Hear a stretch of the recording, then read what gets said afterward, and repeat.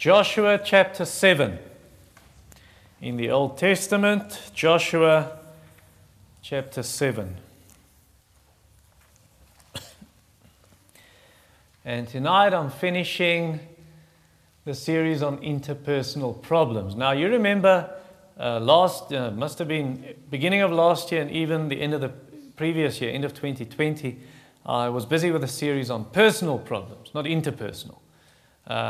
And actually I saw there's some other topics I want to cover under that. So I'm going to do about, I think, another 4 topics or maybe 5 on personal problems, and then I'm going to end the whole series, First Aid for the Soul, on about 7 sermons on physical problems. Physical problems. So tonight, kleptomania. Kleptomania. And I'll explain that word now. Let's go to the Lord in prayer. Our Father in heaven, we come to you as creatures made of dust. Dust and ashes we are before you, the Almighty, the King of the ages. From everlasting to everlasting, you are God. And we bow before you, the Most High, and ask that you would now speak to us from your word. And yes, where conviction is needed, you would bring that, but also then that you would give the hope of salvation and the hope of forgiveness for those who turn to you in repentance and faith. In Jesus' name, amen. So kleptomania, that's just a big word that is made up of 2 Greek words, kleptes, which means steal, and mania, which means crazy. You go crazy about stealing. You got an obsession with taking stuff that doesn't belong to you. And psychology textbooks say that the person will steal something and it has little value, the thing he's stealing, and he's got money to buy it, but he steals it. And before he steals, the gurus tell us the person becomes very anxious and he starts getting nervous and maybe even starts sweating, and then he'll steal the thing, he takes it, and he gets a kick out of stealing and getting away with it. Like Augustine. Augustine was a church father in the early church, and Augustine said when he was about 16 years old, him and a bunch of friends, they went into the neighbor's orchard and they stole pears from the fruit trees. They stole pears, and why? Augustine said, I wasn't poor and I wasn't hungry. We stole simply because we got pleasure out of doing what is wrong and pleasure out of stealing and getting away with it. I had a friend like that when I was in primary school. I was 11 years old, and this friend of mine stole slab chocolates from a supermarket, and he boasted, he bragged to us about how he had stolen this and got away with it. The very first time I heard the word kleptomania or kleptomaniac, kleptomaniac is the person doing this, I was, I think, about 9 or 10 years old in primary school, and my brother had told me about this other kid. He's a kleptomaniac. And I don't know what on earth is a kleptomaniac. My brother explained that to me. And this kid would steal things at school, steal from other children at school. And one day, it was sport practice. Now, I can't remember, was it athletics or cricket practice? But I almost think it must have been athletics. I'm not sure. But there was a bike standing against the fence at the tennis court. And I saw this kid walk up. And he walked up and he looked at the bicycle. And the other kids were busy exercising. And he looked and he ran and he grabbed the bicycle and jumped on it and started, as he was starting to ride away, the coach saw it and he put another kid after him, and this kid caught up with him. He grabbed the kid who stole the bicycle and he beat him up. Now, I don't think the right thing is to beat him up. I think the teacher should have given him a good beating. But what the Mayo Clinic, their website, the psychology website, they say that child couldn't help it. That child is a kleptomaniac. He could not help stealing, and there's no solution to the problem. What he can do is he can take tablets, medication, because the serotonin, the chemical, there's a chemical imbalance in the brain and the serotonin levels aren't right. And so he can take tablets to try and lessen the urge to steal. But you can never solve the problem. Here's a quote from that website. Keep in mind that kleptomania is a mental health condition, not a character flaw. So approach the person, this kleptomaniac, without blame or accusation. Don't accuse the poor guy. He can't help stealing. Well, that's not what the Bible teaches us. The Bible teaches us that a kleptomaniac is a common thief. It's someone who steals and enjoys stealing and getting away with it, like the man. I would call him a kleptomaniac and just a swindler and a thief, the man who stole our washing machine. Now, thankfully, I'm not asking anyone for a washing machine. We've got another washing machine. But this guy came, our washing machine broke, and so we called a guy, went online to try and find someone in Kempton who can help us. So this guy came to our house, and he listened to it. He said, yes, listen, this is the problem, I guess. So I'm going to take it, and then I'll bring it back. So he took the washing machine, fixed it, quote unquote, and then brought the machine back the next day and said, there, well, your machine is changed or fixed. And so we let it run a cycle first, and so, all right, the machine is fixed. We paid him $5,000, and the machine broke that same night. And so the problem was back, or really never solved. The next day we called him. He said, no problem, you've got a 1-year guarantee. I'll come and pick up the machine. So he picked up the machine and disappeared. So no machine, took the money, took the machine, and God takes that very seriously. And we're going to see this in Joshua chapter 7.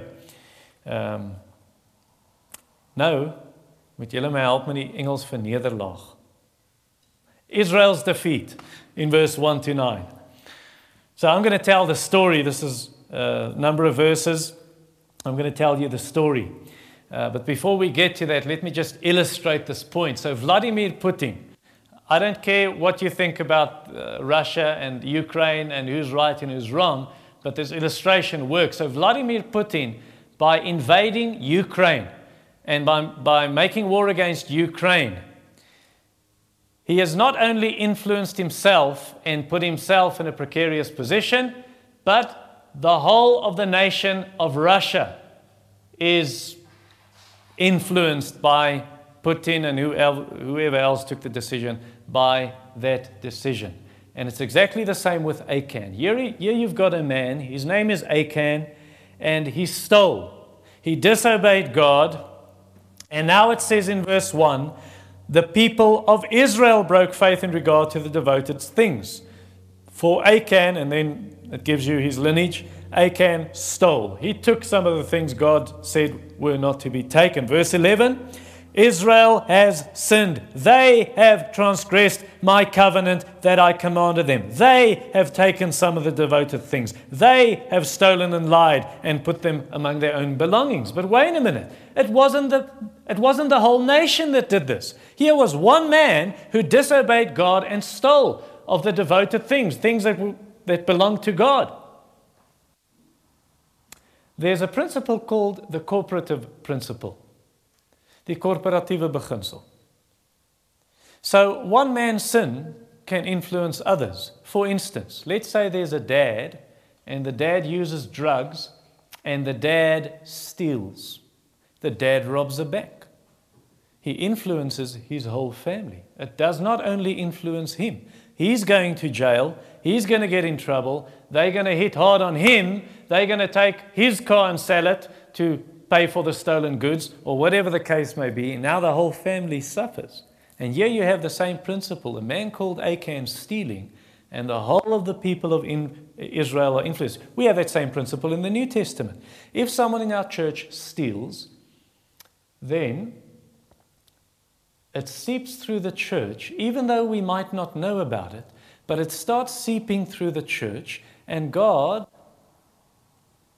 might even discipline the church.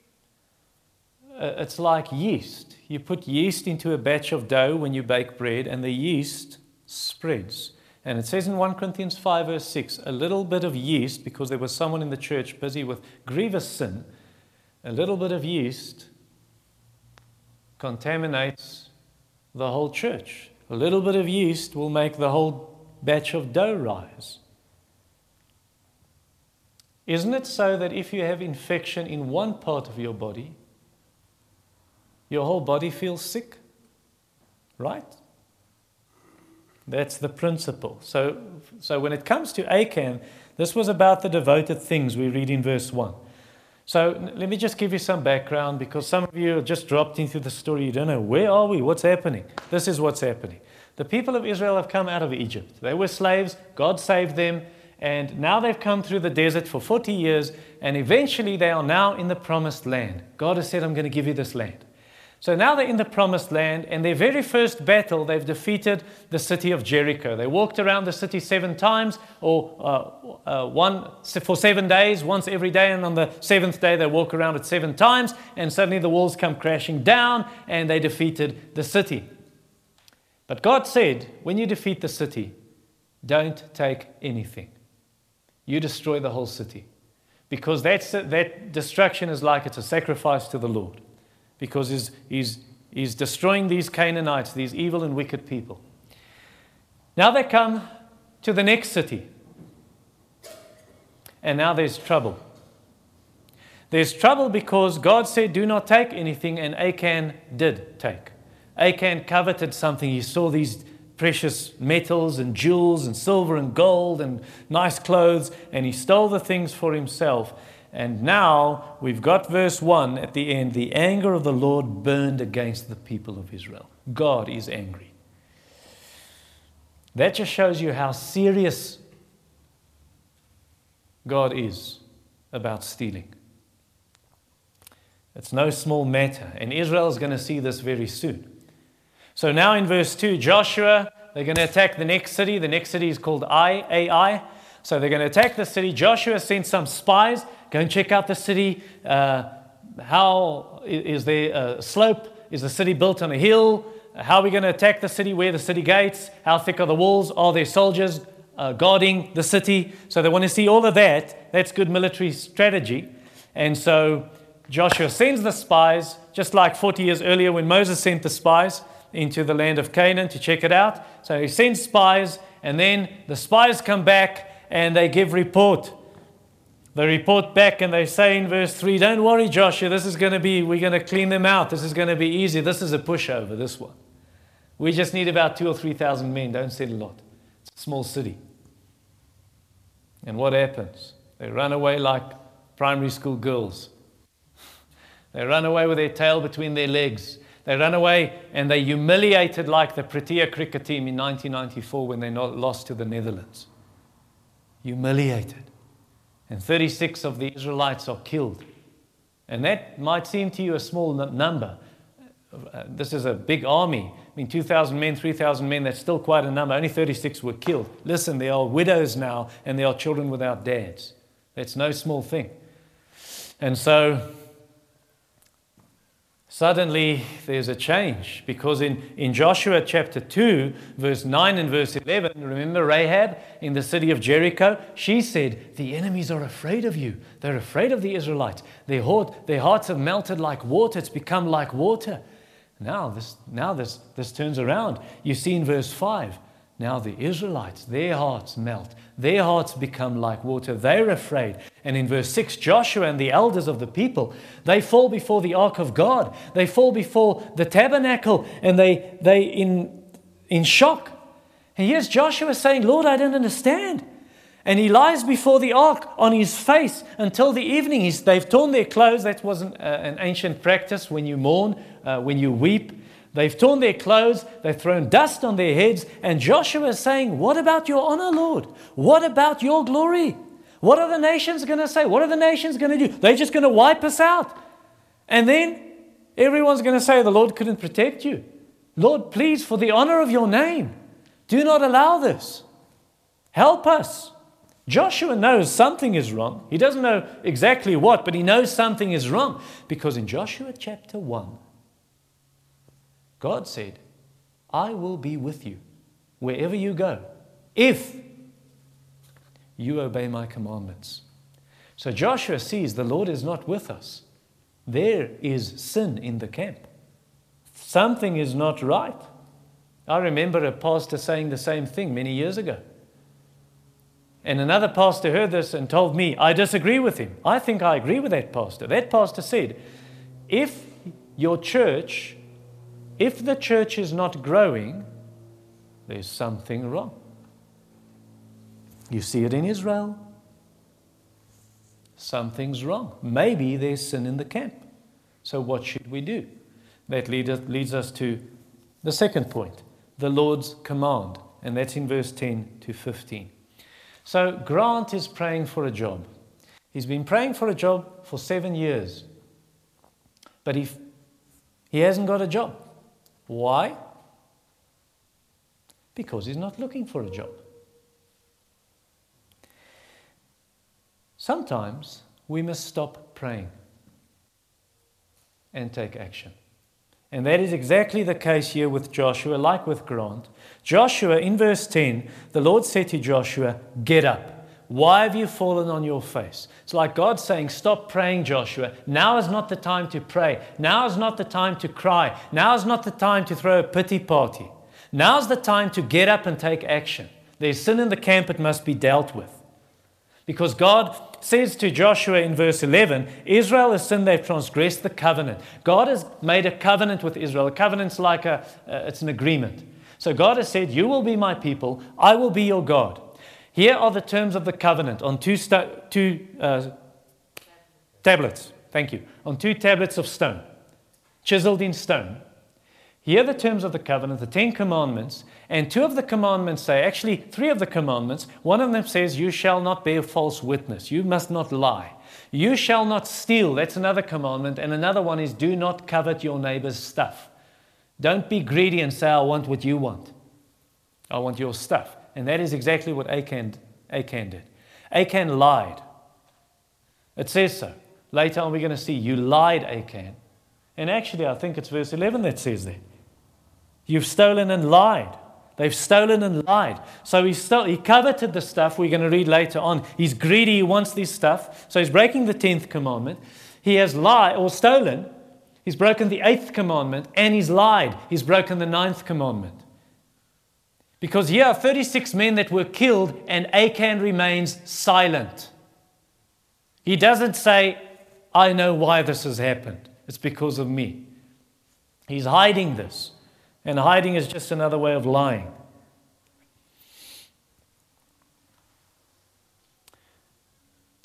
Wow.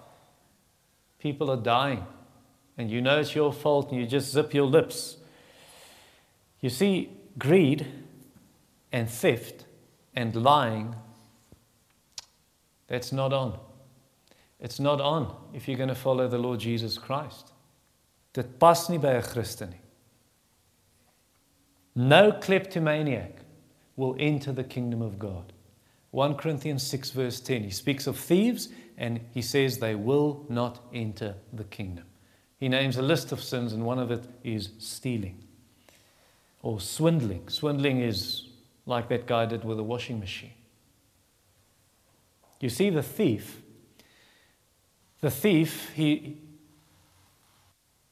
when he steals, he's not only bringing down other people, he's going to bring down himself. Achan, yes, it caused trouble for others because now the whole of Israel is disciplined. The whole of Israel's lost this battle. 36 men have been killed because of Achan's sin. But you see what the thief does, it's not only bringing others down, he's going to bring himself down in the end. I remember my father told me a story like that. He had a gardener, guy working in the garden, and man, he said, that guy, he stole from me. He stole tools from my garage, even expensive tools.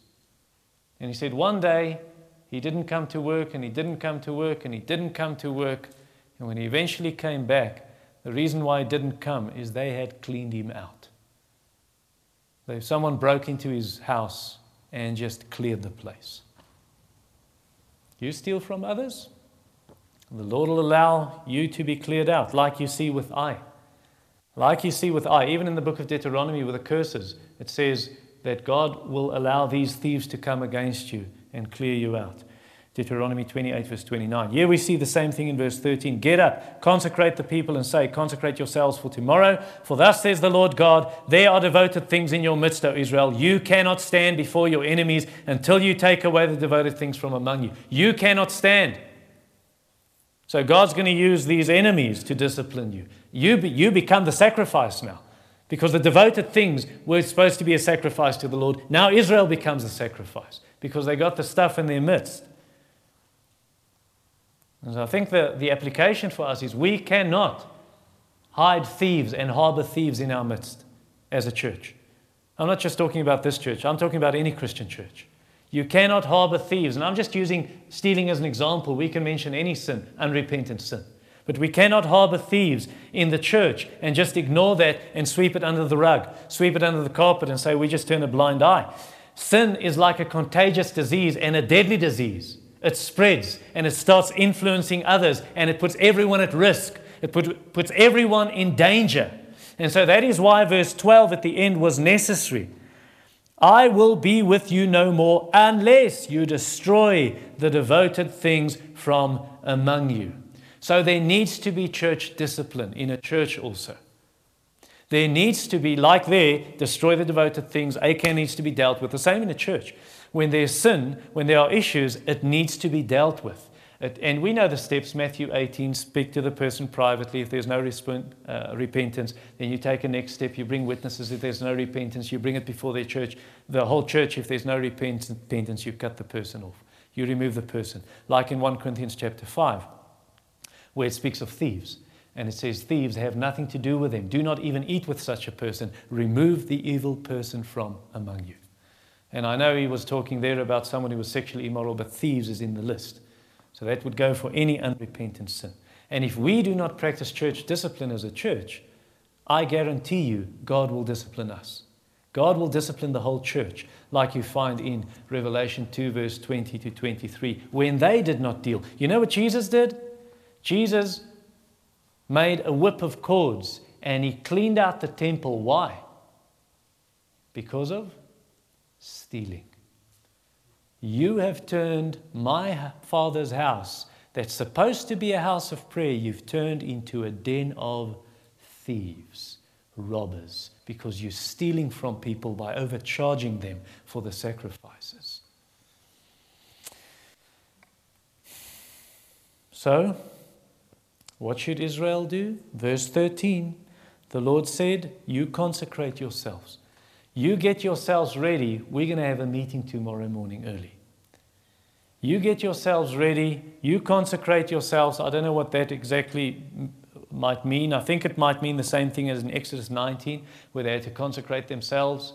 It meant wash your clothes, get yourselves ready. Don't be unclean through touching dead bodies or that kind of thing.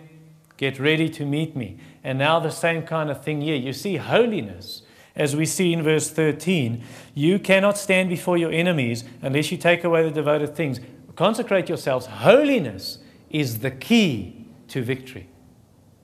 You want to conquer your enemies? You be holy. You want to conquer your enemies in the Christian life? You want to conquer sin? You want to conquer temptation? We want to conquer as a church and spread the gospel and win the lost to Christ? Sin needs to be dealt with. Listen, guys, brothers and sisters, it is very easy to listen to this message tonight. Until next Sunday, when we find out there's a sin issue we need to deal with in the church. And it's very easy to do that in theory until you find out it's someone you know. Now it's not easy anymore. And the same thing here. We need to be holy as a church if we want to see the Lord's help and the Lord's blessing on us and the Lord's favor. So here's Joshua, verse 14. We're going to have a little elimination process. Verse 14, in the morning, therefore, you shall be brought near by your tribes, and the tribe that the Lord takes by lot shall come near by clans, and the clan that the Lord takes shall come near by households, and the household that the Lord takes shall come near man by man. So, you know the Urim and the Thummim, some of you know that. The high priest had a kind of a breastplate, and there was a pocket here. And inside the pocket, there was Urim and Thummim. Now, some think it might have been two flat stones, a white stone and a black stone. And so if they need to take a decision, they pray to the Lord, please show, Lord, what you decide on this, and the priest would put his hand in and take out. And if he takes out the white stone, it would mean right this decision. If he takes out the black stone, it would mean no, we take this decision. And so that might have been the kind of thing here, casting lots, where they used the Urim and the Thummim, and so elimination, right? It's not that tribe. It's not that tribe. Let's pick between these two tribes. Okay, it's this tribe. Come. You're out until there's one tribe left. All right. The thief is in this tribe. And so it goes. Tribe, clan, family, nuclear family, so familie, gesin, and then the individual. And so verse 15 then, this is going to happen now. The one who is taken with the devoted stuff shall be burned with fire, he and all that he has, because he has transgressed the covenant of the Lord, and because he has done an outrageous thing in Israel. Now you listen to that, and that shocked the 21st century mind. You're a modern person. What barbaric kind of thing is that? God chooses the man. Now he needs to be burned, and everything he owns needs to be burned. What kind of thing is that? Listen, that is not cruel. Listen to Dale Ralph Davis. This verse clearly shows the penalty is so severe because the sin is so serious. The testimony of Joshua 7 is this: you cannot treat cancer with vitamin pills. It requires radical surgery. We may think cancer is not a big deal. God says it is. We may think sin is not a big deal. God says it is. You see, it's not, when we read this kind of thing in this chapter, it's not that God does not understand grace. It's that we do not understand holiness. That's why we're so quickly offended when we read stories like this in the Bible. We do not understand that our God is a consuming fire. The Lord our God is a holy God. And he will not stand sin. He will not accept sin and sweep it under the rug. And that is why, because we do not understand that God is a consuming fire, that is why we call stealing sickness. And we call it kleptomania. The person can't help it. And God must just turn a blind eye. Listen, if we understand Joshua chapter 7, then we will understand this man is going to be burned with fire. And then we will understand Jesus saying, I have brought fire on the earth. It will be kindled. I have a baptism to be baptized with, and I'm anxious until it is complete, or till it is fulfilled. Jesus talks about his own death as a baptism of fire. You see, if we do not understand sin, then the cross seems so cruel. The cross seems so outlandish and alien to us. But if we understand the holiness of God, the seriousness of sin, then we understand the price Jesus paid on the cross. And once you understand that, then you understand amazing love and grace. Finally, number 3, Achan's punishment. That is in verse 16 to 26. Now, anytime our church has a case of a third or fourth step of church discipline, anytime where we have to bring something before our church or we have to remove someone from membership for unrepentant sin, I do not sleep well that night before that happens. And Joshua, I guess Joshua was like that. Here's Joshua, the Lord says, go to the people and say, get yourselves ready for tomorrow. I can just imagine, Joshua didn't sleep that night. And he gets up early. It tells us in verse 16. So Joshua rose early in the morning. Why? He wants to deal with this thing. This must be dealt with. This must be sorted out. He wants the people to repent. We need to get this thing cleared and right.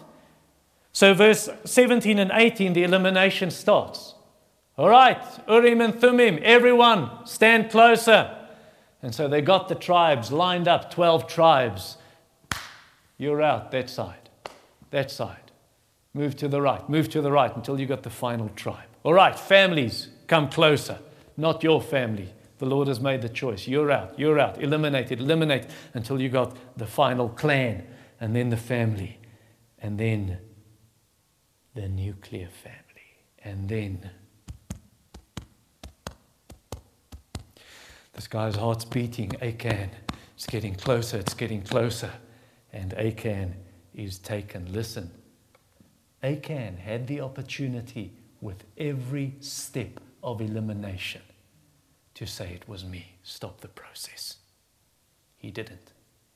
He didn't repent. He thought he could hide his sin. And God sees everything, and God knows everything. God can save any thief. God can forgive any thief. He did so for the thief on the cross. Do you remember that? He saved the man, and He forgave his sin, and the man went to heaven. But if you want to be forgiven, you must repent. You must confess and say, I have done it. I have sinned against the Lord. And you must make restitution.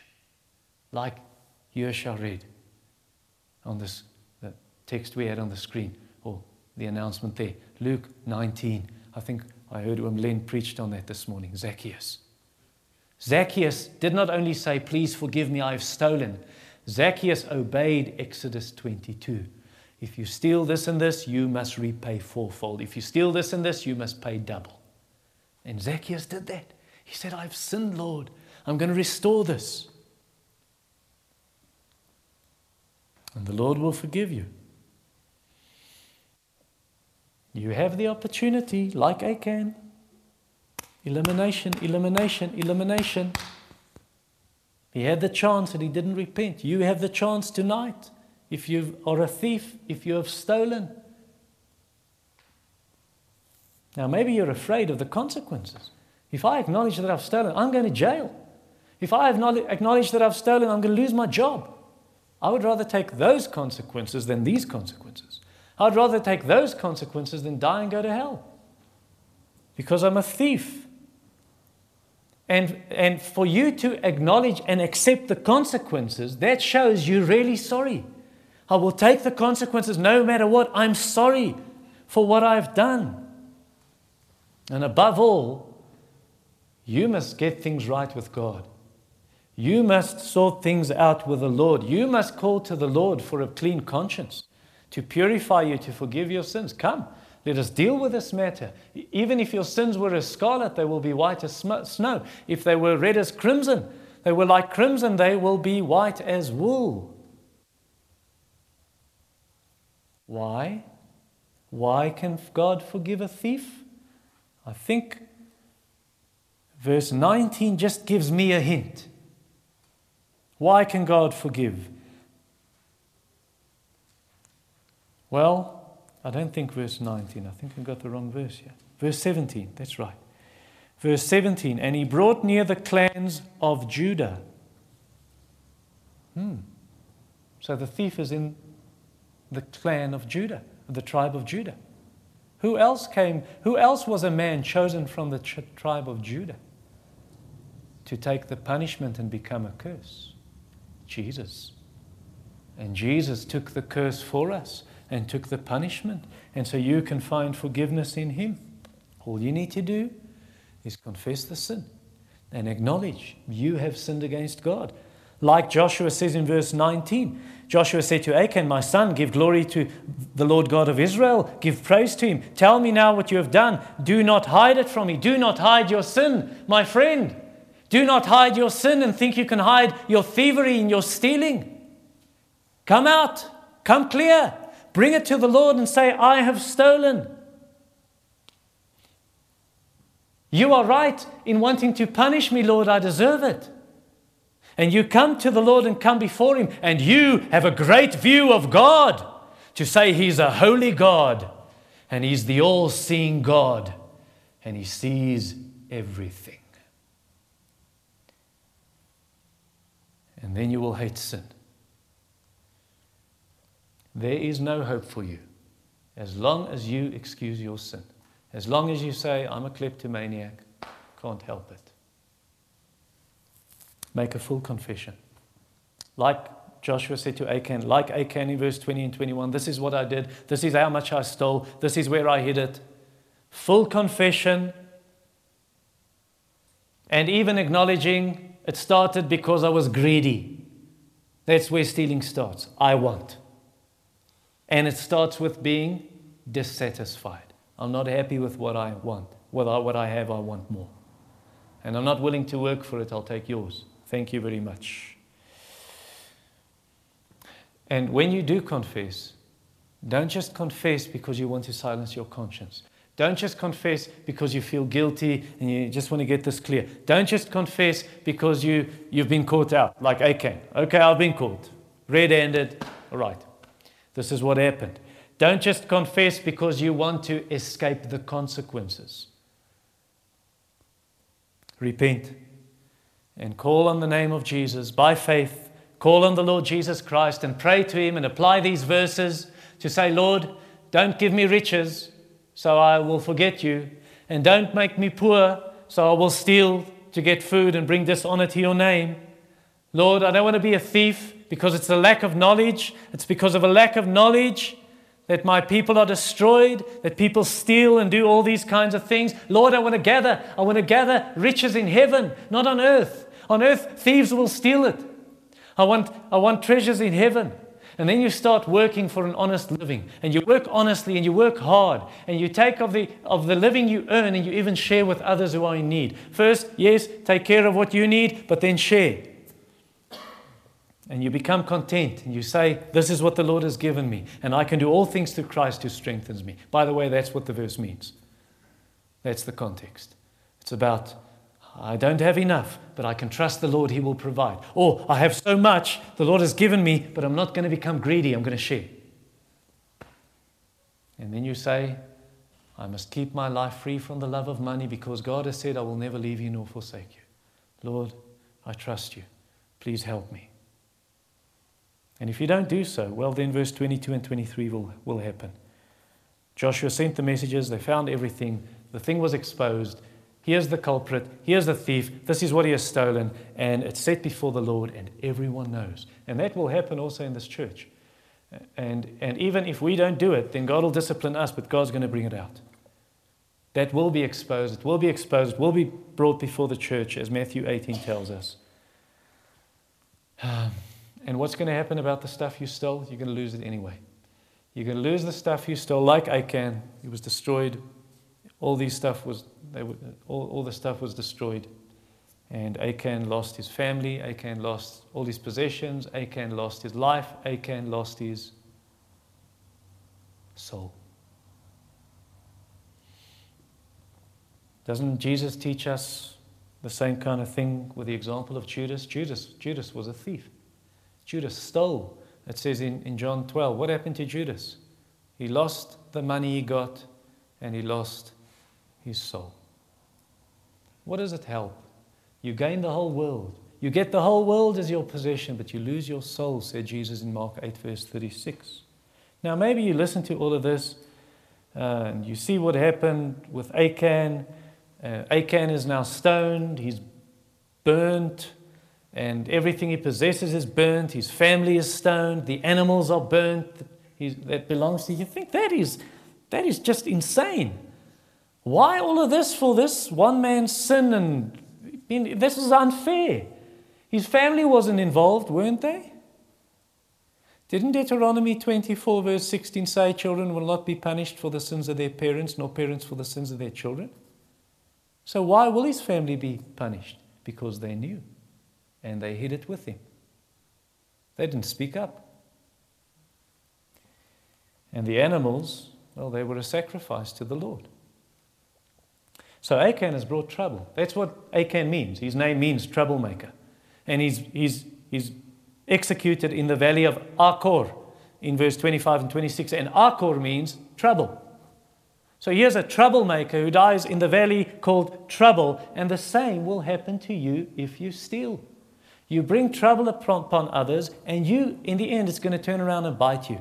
You'll bring trouble upon yourself. And you see it in verse 26 through the monument that he set up. They pack a bunch of stones. They actually killed him, and all these stones become a heap. And that pile of stones in future, in Israel's history, it becomes a monument. So anyone who sees the heap of stones, what's that heap of stones, Dad? Oh, that's Achan. This is what happened. And I think the same for us tonight. We don't have the stones crying out and telling us stories, but we have this.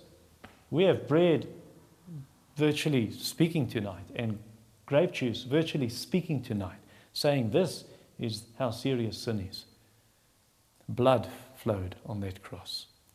This is how serious God takes sin, and this is how great grace and love and forgiveness are. That Jesus did this for us. We deserve that. And Jesus comes and He saves and He forgives. There's forgiveness.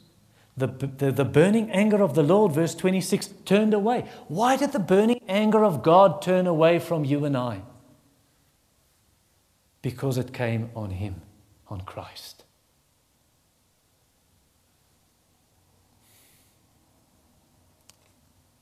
So there's forgiveness for thieves. Where your sin is much, God's grace will be more. You just turn to Him in repentance and faith. You can be cleansed, you can be washed. Like Zacchaeus, we read tonight. Yosha read. Zacchaeus was saved. Salvation has come to this house, to a thief. God saved him. And so then the valley of Achor, which means trouble, will be changed to you. It will be changed into the valley of hope. Like Hosea 2 verse 15 says, the valley of Achor turns to the valley of hope. Forgiveness, salvation. Now that will not happen as long as you excuse your sin. As long as you measure yourself against shoplifters, hijackers, robbers, people who rob banks and kill.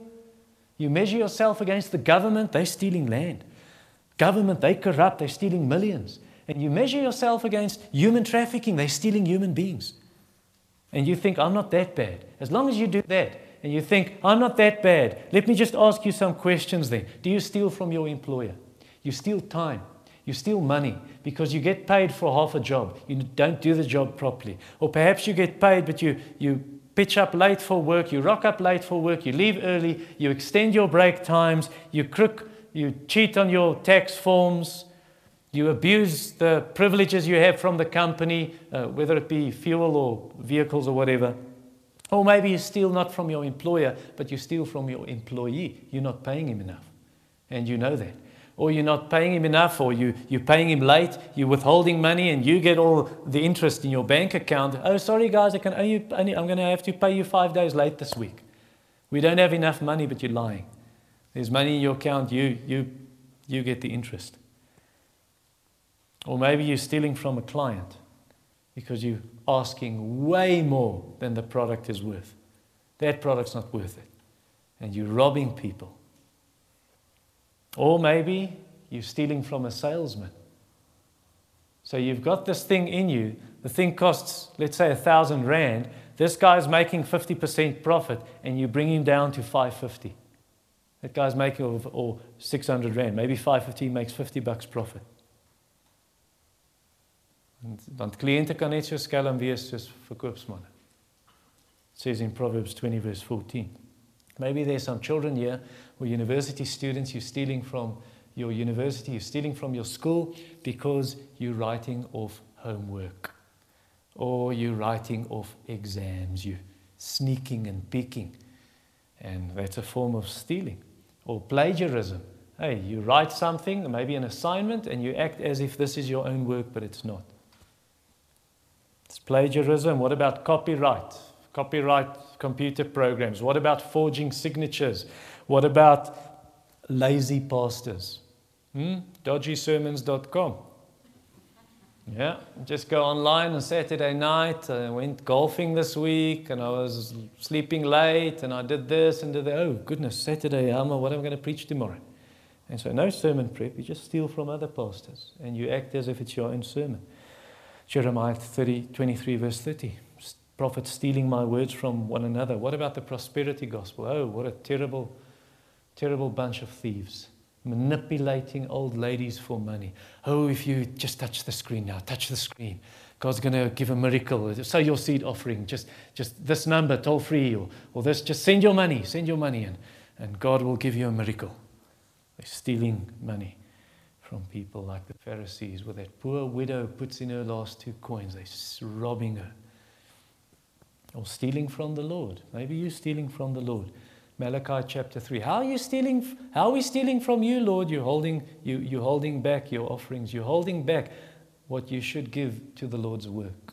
That's a form of stealing. Or maybe children stealing from their parents. Oh, it's just chocolate. It's just condensed milk. Man, that's stealing.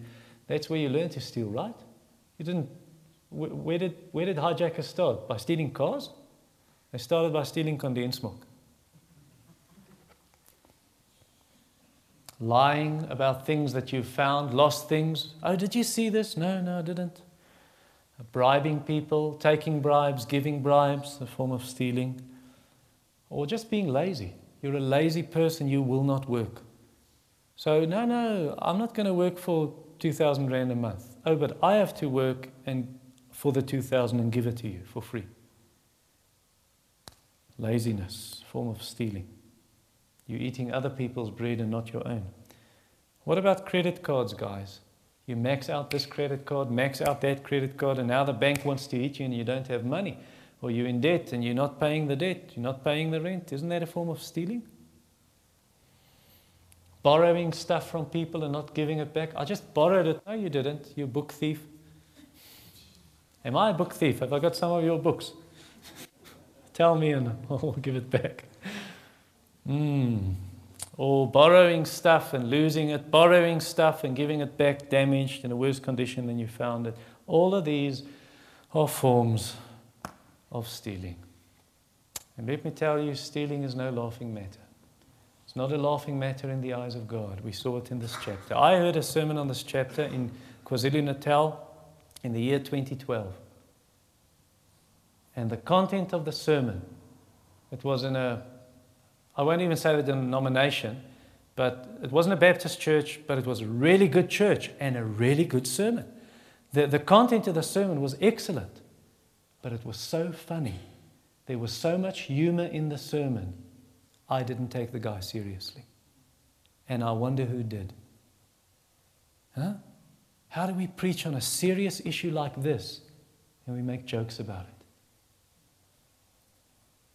So let us fear God and repent. Let's pray. Heavenly Father, we come to you indeed with fear and trembling. How will we stand before the Almighty on the day of judgment if we are found in sin and out of Christ? Oh Lord, I pray for any here tonight who've been brought under conviction by your word and spirit, that they would not seek ways to cover up their sin, but that they would seek every way possible to get right with you and to find forgiveness. And I pray for the rest who say, I'm not a thief, I have not stolen, and where I have in the past I have repented, that you would help them to stay on track and help us to stay on track, Lord, and to walk in your ways and to be thankful for the punishment Jesus took for our sins. And give us your grace. Multiply your mercies upon us, O Lord, for we need this in Jesus' name. Amen.